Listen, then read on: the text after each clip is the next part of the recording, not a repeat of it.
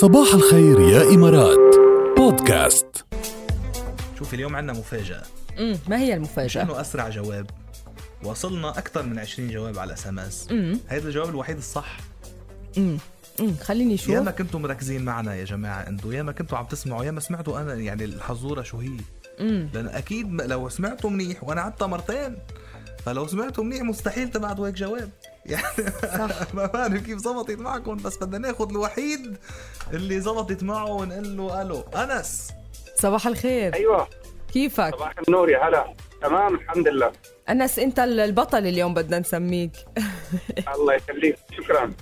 بفقرة أنا مين شوي قلت أنا يا أنس بالدراما محلق عطول، وبالهيبة كلهم حبوني، سند وظهر وابن أصول، جبل بحطه بعيوني، بس ماني عارف شو قول، على الخيانة جبروني. أنا مين؟ عبد شاهين. عشت. برافو يا أنس. عبدو شاهين، طبعا شاهين الهيبي اللي بيكون ابن عمه لجبل. جبل صح، وجبل هو تيم حسن.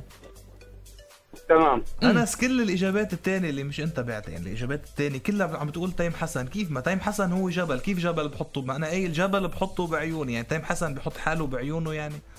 فكان لازم تركزوا أكتر، يعني كتير وصلنا اسمسات تيم حسن. يعني كيف تيم حسن يا جماعة؟ هلا بدنا نفكروا إنه عم نحكي عن الهيبة، يعني تلقائيا بدنا نروح على الجبل يعني. طلعت لا مش مزبوطة. بس ما نحن قايلين بشكل واضح جبل بحطه بعيوني، وعلى الخيانة جبروني. هو شاهين يعني خانوا لجبل بشكل صح، وهو كان سند وظهرهم يعني لجبل، لتيم حسن ولخيو كان. لا ويس مخللاتي لصخر كمان. صاخر صاخر.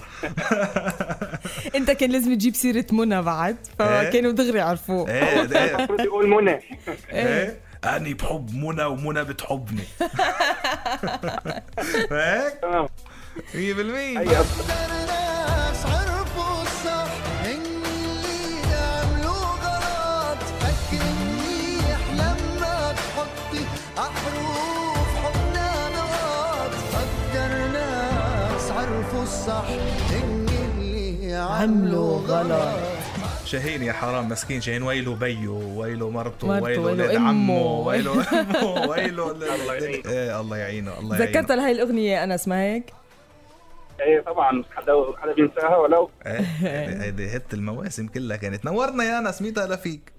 يا هلا فيك، شكرا. إلى اللقاء. وانت بألف خير يا رب.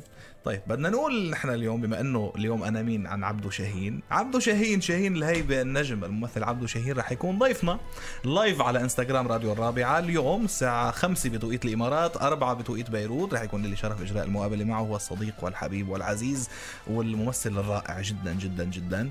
فاليوم الساعة 5 بتوقيت الامارات، احضرونا. انت حتحضرينا اكيد؟ انا اكيد ما في. مش كرمالي يعني، كرمال الشاهين. كرمال الشاهين اكيد بنحبه كتير اول شيء. بعدين حلو اللقاء معه جاد، يعني هيك تستفسر لنا منه كم شغله، تشوف اذا مخبى شيء جديد. اصلا محتمل انه يطلع لايف من موقع التصوير لانه عم بيصوروا.